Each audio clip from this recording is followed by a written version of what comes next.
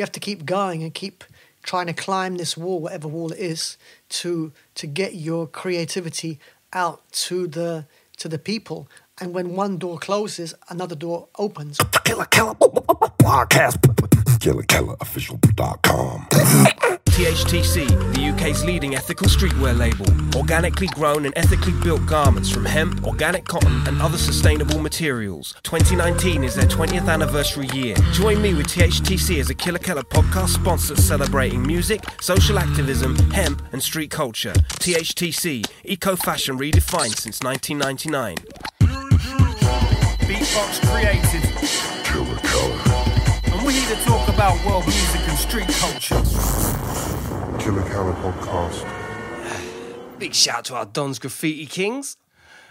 Ladies and gentlemen, this is the Killer Keller podcast. And shit, if I was to put in my top 5 fingers of people who, if they hit me up and said, I need you for this, I would just jump on a plane and do it. Because this man right here, single-handedly, put my career in motion.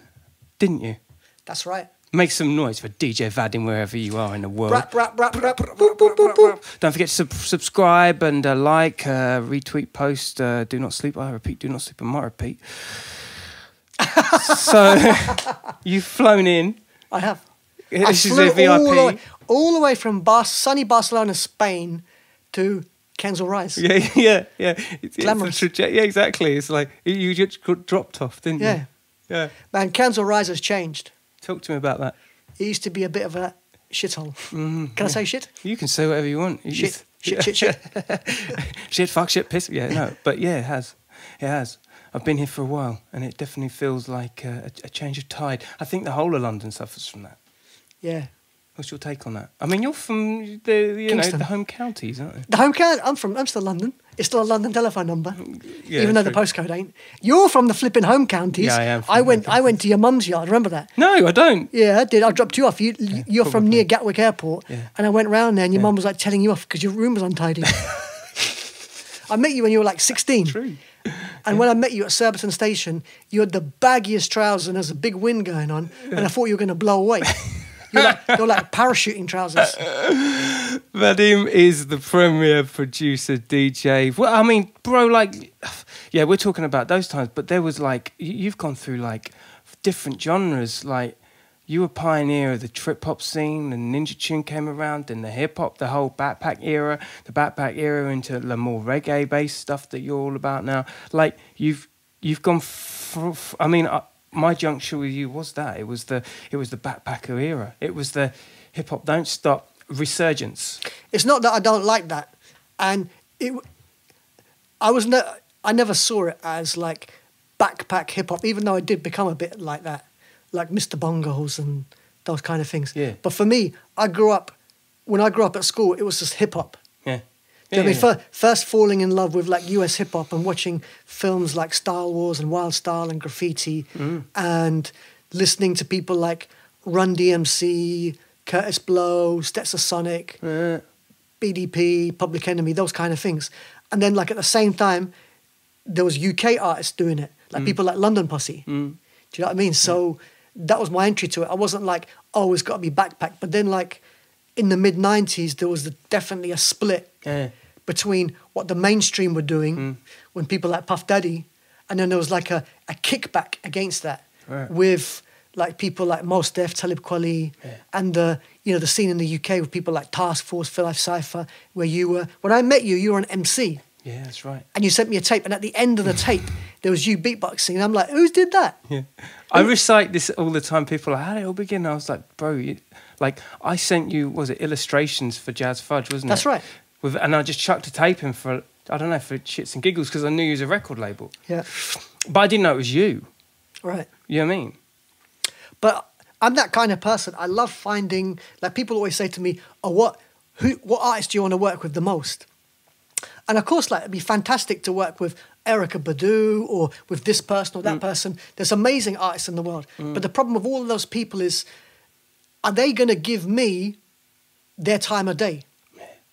I'm nobody to them. I feel that, yeah. Right? So they're going to come to the studio and they're going to want to charge me like $50,000 for 1 hour. I ain't got $50,000, and I don't want that kind of attitude. Yeah. But when you work with someone raw, when I met you, you were hungry to come into studio. You caught the train all the way to London. You were going to flip in, sleep on my floor till the shit was done. Do you know what I mean? I pretty much had your living room Julian from the Creators flew over Mos Def and Talib Kweli, and they slept on his sofa and on the floor of his flat for 3 days. What? Yeah, in 1997, something like that. I'm hungry. Or maybe it was 95, something like that. Yeah. They'd like one record out and they wanted to do it. And that's the thing with new people. The only difference is obviously there's a huge sales resume that you're missing between an artist that hasn't released anything and Erykah Badu or whoever. Yeah. Do you know what I mean? Yeah. Dr. Dre. But the talent is still there. Yeah. And here's the thing as well, which I can only reflect on conversation with you. When you talk about my beginnings in that, I barely remember them. I can't remember that too much. I do remember like your sofa very well. And I remember like 98, 97. Yeah, it's crazy. I remember I pretty much lived round at your house as a second home for about 2.5 years. Yeah, because we were coming up with doing the shows. Yeah. And then like we got together with Task Force, with Skinny Man. There's like an energy to it, and I think there's something to be like you were saying. There isn't that connective thing where you can lily pad leap on another act's or artist's resume, but there ain't nothing more fulfilling than, because I've done it for other artists as well. There's nothing more fulfilling than later down the line having a conversation like this, like you and me, and I'm like, dude, you put me on. If it weren't for you, nothing. I would not have anything. I wouldn't have even begun. Do you get what I'm saying? Exactly. And that's something. And it comes back full circle because you bought me a coffee. Yeah. That's what it's worth. That friendship. Yeah, exactly. Friendship for life, mate. £3.40. So listen, let's reverse engineer this. Like, so where did it all begin for you? I pretty much know that the trajectory, but like, how did it all begin for you? Because you was going to be a tennis player, weren't you? I wanted to be a tennis player, but the brutal truth was I wasn't good enough. Yeah. Do you know what I mean? And at the same time as playing tennis, I got into hip-hop. And one of the guys I used to play tennis with, we were 13. And his sister was 15 or something, 2-3 years older, 16, dating a local DJ who played hip-hop. And they were talking like late 80s here. So as a little 13-year-old, I would go with my best friend, and his sister to like carry the boxes to be a record box boy for this guy. And I loved it. Guy? Oh, I can't remember. He's just a regular bod. Yeah, but he was a DJ at the time. I can't remember his name. Yeah. And I just loved it. And then I used to go around. He used to leave the decks around my best friend's house, go around there, practice. And then I was like 17, in like 91, bought some turntables and just started practicing. And then the very first party I did was on my 18th birthday, in like, I don't know, 92 or something. Yeah. And there was a fight, and it was at Bacchus Wine Bar in Kingston. Damn. And they used to have a porcelain chef, fully human-sized porcelain chef, big fat white chef. Oh, well, like kind of like a come on in kind of greetings thing, yeah. Yeah, and you put the menu in his arms, stuff like that. And the fight ended with someone throwing the porcelain chef down the stairs. What? And that was my entry into the DJ world. And you're like, I'll have some of this. I mean, and that was, crazy. But the thing is, nowadays, people like A-Trak won the DMC when he was, 15? Yeah, insane, isn't it? And I was watching this thing on Instagram the other day that Premier and Jazzy Jeff are posting these two twins from America dancing, and they're like... They're two girls? Yeah, two 12-year-olds, and they're like DJing, and I'm like, now the accessibility to technology and know-how. Yeah. Because when I started, there was no YouTube. No. There was no internet. No. You know what I mean? No one even had a mobile phone. Yeah. You know what I mean? So they didn't even have cars back then, so you had to know someone who... Yeah, no, they had cars. I just... do you know what I mean? Yeah, I do know what you mean. And there's that DJ, Olivia. You checked her out? Who's she? She's another DJ. But she's like, they've done the crazy... You know what? Everything is within the box of the mixer now, right? Yeah. It's like Pioneer's really taking it. And, they're pushing buttons. This chick, she must be about 16, 17. She's smashing it. And the camera angles and the whole thing, it's very B-girl-esque. And I'll show you the link. But like, it's an all-encompassing package now. It's almost like try and mirror it to like maybe when people first saw Hendrix do the guitar thing. Like nowadays, it's just a given. Oh yeah, people play the guitar. Like it's very much packaged in that way now, isn't it? It's like because technology allows you to be anything you want to be within the proximity of the lens. I mean, the thing I would say about that is there's things that are always going to happen which are a gimmick. And sometimes when you're in that moment, you're not quite sure if that's going to be a gimmick or that's going to take off. Yeah. And obviously nowadays, so many things have been done. So what happened 3 years ago or 5 years ago can't be repeated with the same success. No, that's right. You know? Yeah. So when you see like 12-year-olds head spinning on top of something and pressing buttons, that's cool and it's funny and it's interesting to watch. But will that person make a career of that? Because when that person is no longer 12 years old and 24 years old, does anyone want to see a 24-year-old head spinning? It is a gimmick, isn't it? No, but some of it. I'm not saying that is, but no, I think it's a fine line between art. That's right. Show. The virality of it, Yeah. the gif of it. That's the gimmick. Yeah. Yeah. Because there is an argument. I mean, I was watching this Kate Bush documentary last night. I mean, I just bumped into it, and I started. Then there was a conversation that was like, when she first came out, it was very cabaret-esque, gimmicky. Like, when does something not become a gimmick? When you have talent, and pardon me, when you have talent and skill to do something, because it's skill to head spin, or it's entertaining to have a burlesque show. What are you? If you're asking, how do you create longevity from that? Tell me that. Yeah. Is to keep a show going. It's like what's that big burlesque show that goes around the world? What's that? Oh, I know the one you mean. The American thing. Fuck, I can't remember, but I know what you're talking that about. huge theatrical. It's called. It's going to lose us. Yes, it's in Las Vegas. It's in London. Answer in the comments, guys. Yeah.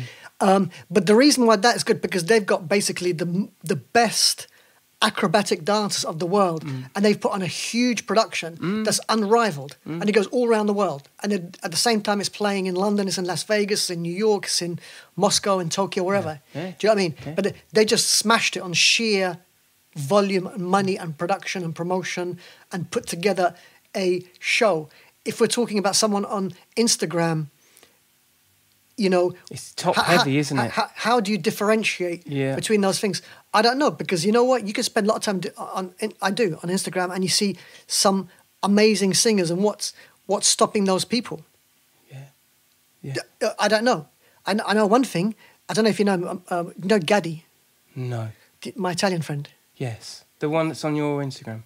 Yeah. Anyway, he lived with Adele in South London. Yeah. Right, and it was him, Adele, and Adele's mum. No before way. she was Adele. Before her first album was 16, right? Yeah. Right, and he told me when she was there, and she was like just this normal person, nothing like you would not say, oh my God, look her. Yeah. And she would just be this girl who'd sing in the shower. Yeah. He never even thought anything about it. Fast forward a year and a half, he moved out of there. They had like some little flat. Yeah. Right? Wow. And then he sees the posters and it's like, oh my God, that's that girl I used to live with. That's crazy. And that's crazy. Do you know what I mean? So sometimes things like that can happen. It's not. But is that manufactured? Does it have to be like a bigger machining process? Yeah, but I wouldn't say she was that manufactured. No, I don't. No, I'm trying to work out the zeitgeist in that. Like, she had to be on a record label to facilitate it. Yeah, because that's the kind of music she was making. She's one of the biggest artists of the 20th century. Just the 21st century. I don't know. Mathematics go a bit whack. Yeah, of the last 20 years, she's one of the biggest selling artists. Yeah. Do you know what I mean? But again, what? Right, because like we come from an era, and we still do, and there is still that era. We're in the middle of it now of the DIY. Grab everything you can and make it happen kind of ethos. Yeah. Like, more often than not, it's congested. And how often, we can only count on one hand the amount of times that people have used the social media as a platform and then capitalised on it later down the line. Like, how frequent do we see, like, Adele's in this arena? I think every year, I always felt like, but even before social media became a thing, every year you get one or two things that break through. That will be an organic breakthrough. Yeah. You have major labels trying to push new artists all the time. Yeah. Brand new artists they found somewhere. But as in some of those artists, I can't say, look, everything that major labels releases is rubbish. No, sometimes they do have good things. I think they use some of the things that we do in the underground. But every so often, in terms of the underground, like artists, you'd get maybe one or two things popping up a year that will somehow gain traction. And sometimes it's really hard to say, why did that do well and not that? Yeah, yeah. You know? It could be just because they're from this place and not from this place. Yeah. Do you know what I mean? Timing as well. Who's Timing, in the circle? look, the video, the brand. and it's There's a lot of things to consider, isn't there, as an independent artist? I think you've always been an advocate of, like, control and being. I remember times when, because you had in Surbiton you had the house and then you had the upstairs studio room. Yeah. And countless times I remember coming out of your spare bedroom and seeing you, I don't know, you've got some rash on your hand or you've hurt your leg, or because you're going up and down the stairs like a yo-yo and you haven't slept and you're just like, you're thugging out the artwork on one thing while the label of another, getting the tour ready for something else, managing a song that, you know, needs to be completed. You've always been an advocate of, like, control, haven't you? Yeah, but nothing that hasn't changed. Trying to be controlling the different aspects of your career. But nowadays, tell me what artists aren't doing their own Facebook and up on Photoshop editing, you know what I mean, photos and flyers and posting things on their YouTube and then using other platforms and linking Instagram with this and that, and you've got to multitask. Yeah. And the people who don't do that either have a team behind them who can do that for them. Yeah. And if they don't have a team and they don't do it themselves, they will die. Yeah. I mean, artistically speaking. On a bunch of levels, I think. Yeah, you've got to. There's no way. It's like, and things are so flipping fast paced. People forget about the music that came out 6 months ago. Yeah. Do you love it? Music, it's Everything, a drug. Everything. Do I love everything? I love Donald Trump. Do you love everything about the process and the creative as well? Yeah, because it's fun. I don't get for a second, like, an inkling that you aren't passionate about all fronts. You always seem to be occupied. You always seem to love it. Yeah. You have to be occupied. You have to keep going and keep trying to climb this wall, whatever wall it is, to get your creativity out to the people. And when one door closes, another door opens, or you get your foot into another door, and you keep trying to do things, and it's fun. And the thing that keeps me awake at night is that one day all of this will collapse. I never want to be. The reason I even started this was one time, a long, long time ago, before I even started the music, someone told me, don't be that guy who gets to like 60 and you never went for your dreams. Because if you go for your dreams and you tried, and even if you fail, and lots of people do fail, at least you tried. And that's more than most people, because you know you tried. Yeah. I gave it a go. Yeah. Do you know what I mean? 100%. It's like being a boy and you see a beautiful girl at the bar and like you're too shy to talk to her. Yeah. And all the boys are the same way. Yeah. Everyone's like too shy. Oh, I can't. She's out of my league. I can't. And the one boy who stores up enough courage to go over there and go, hello. Yeah, yeah. And she's going to be like so gobsmacked that he'll get her. But Yeah. that's all it was, that little courage. And you'll never know. And that's the thing with the music. It's like, if you don't go for it, and that's what I would say to anyone, like a recommendation for anything creative is like, just go for it. And if it doesn't work out, it's not because you're not good enough. It's not because of anything like that. It's just because there's so many factors involved in being a do-it-yourself, self-employed Yeah. artist, whether you're painting pictures, writing books, a cake maker, a beatboxer, producer, rapper. There's so many factors that a lot of them are out of your The house hands. of your hands. But you've It's got luck. to show up. Here's something, and this is something that definitely resonates, even hearing you say it, because I remember very distinctively back in 1999, 2000, 2001, us sitting at the cafe round the corner. I think Swollen members were there, Prev and Mad Yeah. Child, and we're all sitting there having like a fry up. And the attitude was, for me, listening to the overall conversations on the table, it was one of, doesn't matter how talented you are, show up, be there, do it, because it's not enough. And there's something about this day and age which I still think that holds a huge value, but people get they get distracted by the likes and the views and the clicks and the affirmations.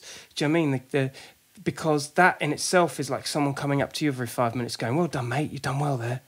You know, and that kind of lowers your libido, doesn't it? The thing of social media is it's a tool. It's the greatest tool we have, and it's free, but it's also the greatest distraction. And it could be your greatest downfall as well. Yeah. Look at people like Azealia Banks Yeah. getting into random arguments and random people to the point where she lost her whole career. Can she come back? I don't know. I've She not made- heard of for ages. You know. She made that kind of anti-Jewish thing, anti-white thing, and then like English music is crap when her whole market was in the UK. Yeah. That, And, that's and then foolish. like she was dropped by her agency, she was dropped by her management.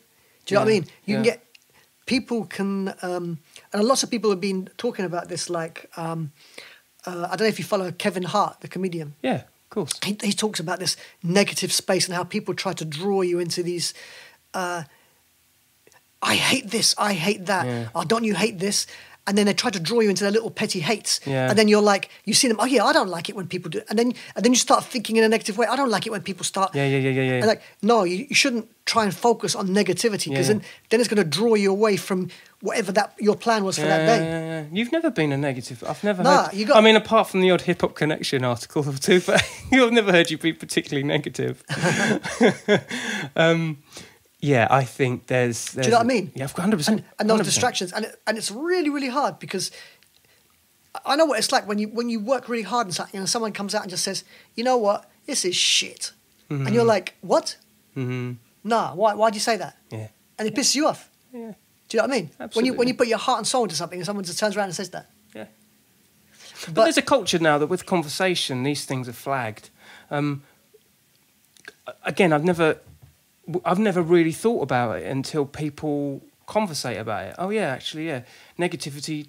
You are dragged into it. It's a lot more easier to enjoy and revel in negativity, isn't in it? those negativities, right? This is what Kevin Hart said. When you go up on your email Yeah. or you're up on YouTube watching a video, Yeah. suddenly all these little click me boxes open up around you, and you get these messages. Oh, look at this, look at that, based on your search history, based on your whatever. Yeah. You know what I mean? So all of those little porn sites will come up on yours. Algorithms. Oh yeah, like the phone sites, like shit. But all those little things will come up to try and take you away from your page to go and click on it. Yeah. They're like tempting you. Algorithms, isn't it? You know. And that is what, and in real life, that's quite similar. Like people will try and draw you away because negativity is such a powerful tool. Powerful, yeah. And like they draw you with this like, oh, it's really shit weather, innit? Yeah. Really shit. Or look at that, this is just like the state of music is really shit. Or, Yeah. you know, and then the problem with that is like then you start thinking in this negative way. Yeah. And it'll just alter you. That's right. You know what I mean? Yeah. And like, Well, yeah. it becomes your environment. That whole thing suddenly Yeah. becomes you, and your perspective, like up against everyone else's, is so wide. It's almost like your own little bubble you end up being, isn't it? And it's quite a thin line. Like you know THTC, yeah. Big up THTC clothing all Right, day. Gav. Yeah. So he has a T-shirt, right, and I like it, but I disagree with it at the same time. Which one are you talking about? He says, "Love God, hate religion," and actually, I wear that T-shirt and I like it, but I would not have phrased it like that because I think that's too negative. Like I understand that a lot of same. the hate religion It's not to hate religion. You should focus on, if you're a religious person, you should focus on God, not religion. Yeah. Do you understand? I Not appreciate what you're hate. saying. Because you can't be love and hate. Hate's a very Strong word. Strong word, and Yeah. it's very one-dimensional, isn't it? Yeah. So that's why, if I was going to say, mirror that comment on something, love. I wouldn't say love being creative, hate 9 to 5, or something like that. I'd be like, no, focus all your love. Focus all your attention on this and not that. But here's the thing, though. Because, we're very fortunate to have these conversations, and I would argue that more often than not, creative people have the mental space to have these inner thoughts, and projecting it now is awesome, but there's people like out there that do have a 9 to 5 and fall in at a guess, don't have time to think these things through. Next thing, they're on their feed. Next thing, this hate thing is on their feed that they use as a platform to escape a lot of times. It's so hard for people to overthink. It's hard for people to get a perspective, isn't it? Yeah, I mean, that's what's happening in politics right now with this Do you like politics? Yeah, this whole thing with Brexit here and with Trump and what he's doing in the US, and there's like a big... See, I don't really get into politics at all. I'm Really? so vanilla about the whole shit. Well, yeah, because it's like it doesn't come under my. I mean, in the micro, it doesn't come on my. It takes too much of my attention. Yeah, believe me, and I get into a lot of arguments. And It's not worth it, dude. And I think to That's myself, hate right there. That's a I lot know. of hate time. And I have to think to myself, oh my God, I just wasted my time talking to you. Yeah. But it's hard. Yeah, it's hard. I have like. I mean, the thing with the whole Brexit thing for me was just because as an artist, Yeah, me too. Me too. I just hate the idea of borders. Do you know what I mean? I like the possibility to go and play in any country in the world and meet any person. And I don't like the idea of being controlled and someone telling me, no, you can't go there. I get it. And I think that's an artist's concern all the way. And also an independent business or, manufacturer. It's like there's a lot of things to consider now. With that international repertoire that you have, I can only call back to the people we met and the places we went to, going across them borders. And we were really... I remember Russian percussion. There'd be a lot of people that would be checking this out, knowing our relationship in that. I was the drum kit. You were the decks. You were the bass lines. You were the modified crab scratch that was some sort of broken switch on your Vestax, if I remember rightly. And then there was Mr. Thing, and then there was Blue 113, and there was the four of us going as what would be like described as a kind of a little bit more ahead of its time, like live band. I think we could have boasted, 17... No. How many... 187 dates in, 12 months or something. We did a lot of shows. Did a lot of shows. You know what's really 16 different countries or something in a year. Shit. Who's that really famous guy that does blues? One of the most famous blues singers. Name me some blues singers. That Jordan, what's his name? Guy with the rat round his neck. No, blues. That's blues. jazz, isn't it? American blues. New. No, old. Blues. I've forgotten now. My memory is really... John Lee Hooker or something. Maybe it was John Lee Hooker. There was one guy who's still alive, who's still doing it, and they said he's doing around 290 shows a year. Stop. Yeah, something like that. Or maybe he hits 300. And I'm like, that is 6 days a week. Yeah, that's amazing. Right? That is literally 6 days a week, non-stop. And he's been doing that. There's an article I was reading about him. I don't know if it was John Lee Hooker, and he's literally done that for 40 years. Yeah. I love that. And I'm like, there is something in me that I love live music. I love going to see live music, and I love being on the road. But there is also another part of me that likes to have a break sometimes, because we did a lot. And you know where I got that from? I got it from... I know where you got it from. You told me. I got it from going to America, partly. Yeah. And David Bowie. You said that David Bowie did 113 dates in 120 days. Yeah, and a lot of people did it like that back in the day. And it's sheer hard work you have your craft, and you just have to go out there. Yeah. and crush it as much as you can and take it to anywhere. Yeah. You know, we drove all around Europe, everywhere. We were- cabin fever wasn't the word, bro. Like I was for about 4 months. I was sitting in front of a Rhodes piano box. Like I didn't even see Ford. Do you remember? That's right. I ended up buying cuddly toys at John every Ellis. petrol stop and shit like that. Do you remember that show in Italy, in Napoli, where we had the keyboard player John Ellis, who then went on to become part of Cinematic Orchestra, one of the writers. That's right. And the club was so small that the keyboard was inside the club, and he was sitting in the fire exit, which was the side exit from the stage, and his seat was outside the club, but his arms were inside the club. Yeah, we were we were fearless back then. I do remember it, and also I was so precious at being young and very green. I just remember being so precious of every single show. It was like the sound wasn't right, and it must have done your Swede, because a lot of the times you'd be like, well, it's all right. There's another show tomorrow. Who cares? Like, you know what I mean? It's like the repetition was really like, we became a well-oiled machine by the time we got to London events. I know. It's insane. I mean, the whole thing with those kind of things is I wish I would have been able to capitalise, because there's some people going to watch this and go, what are they talking about? And that's because we did this tour in around between 2002 to about 2005, something like that. 3 years where we took basically live hip hop on the road. Yeah. And they've not been done before. At that point, no. And there was people. There was the closest equivalent at that point would have been maybe the Roots. Yeah, because the Roots had Rahzel and Scratch, two excellent beatboxers, but they were a band, like a band. We kind of merged the whole what the Scratch Pickles were doing combined with what the Roots were doing. Yeah, kind of because we had the live instrument of the keyboard player, we had the rapper, two DJs, and a beatboxer, and just took that on the road. Everywhere. Yeah, and for anyone listening thinking, oh, cool, well, it just was a regular band that was doing this thing. Bro, we had bags of money. Like, there was money in the fucking fanny packs. Like, we were literally on road, wasn't it? And it was like, we were self-sufficient.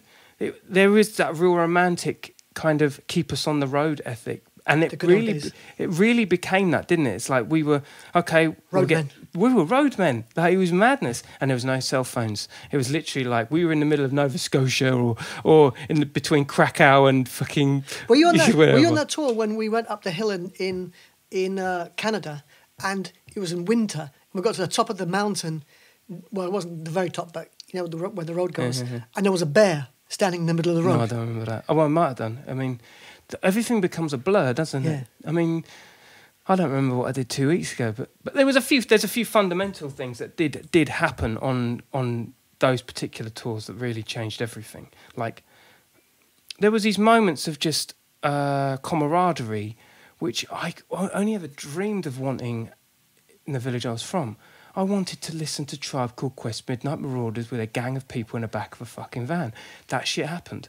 Do you know what I mean? It happened a lot.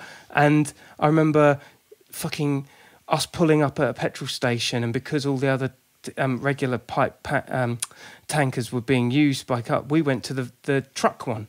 Do you remember this? I pull up at a truck, and like I'm standing there filling up our minivan with a massive truck petrol pump, and all of a sudden it just fucking blows back into all of my clothes, some silly shit like. But I remember we had a no yop rule because you had a yop accident. Yeah. Oh yeah. Can you still buy yop? Yop's a yogurt, isn't it? Yeah. It's a very European yogurt, isn't it? No, English. I don't know if they have it anymore. Yeah. It used to be really big. But it stank the place out, didn't it? Yeah, you were going. You had bought a bottle of yop. This was a yogurty drink. Yeah. And then the van went over a bump, and then you ended up like pouring all the yop down yourself. I'm like, Keller, what have you done, mate? And Mr. Thing always wanted a McDonald's. Remember, Jesus Christ. He had up McDonald's. This episode continues over on your favourite podcast platform. Don't forget to subscribe to us.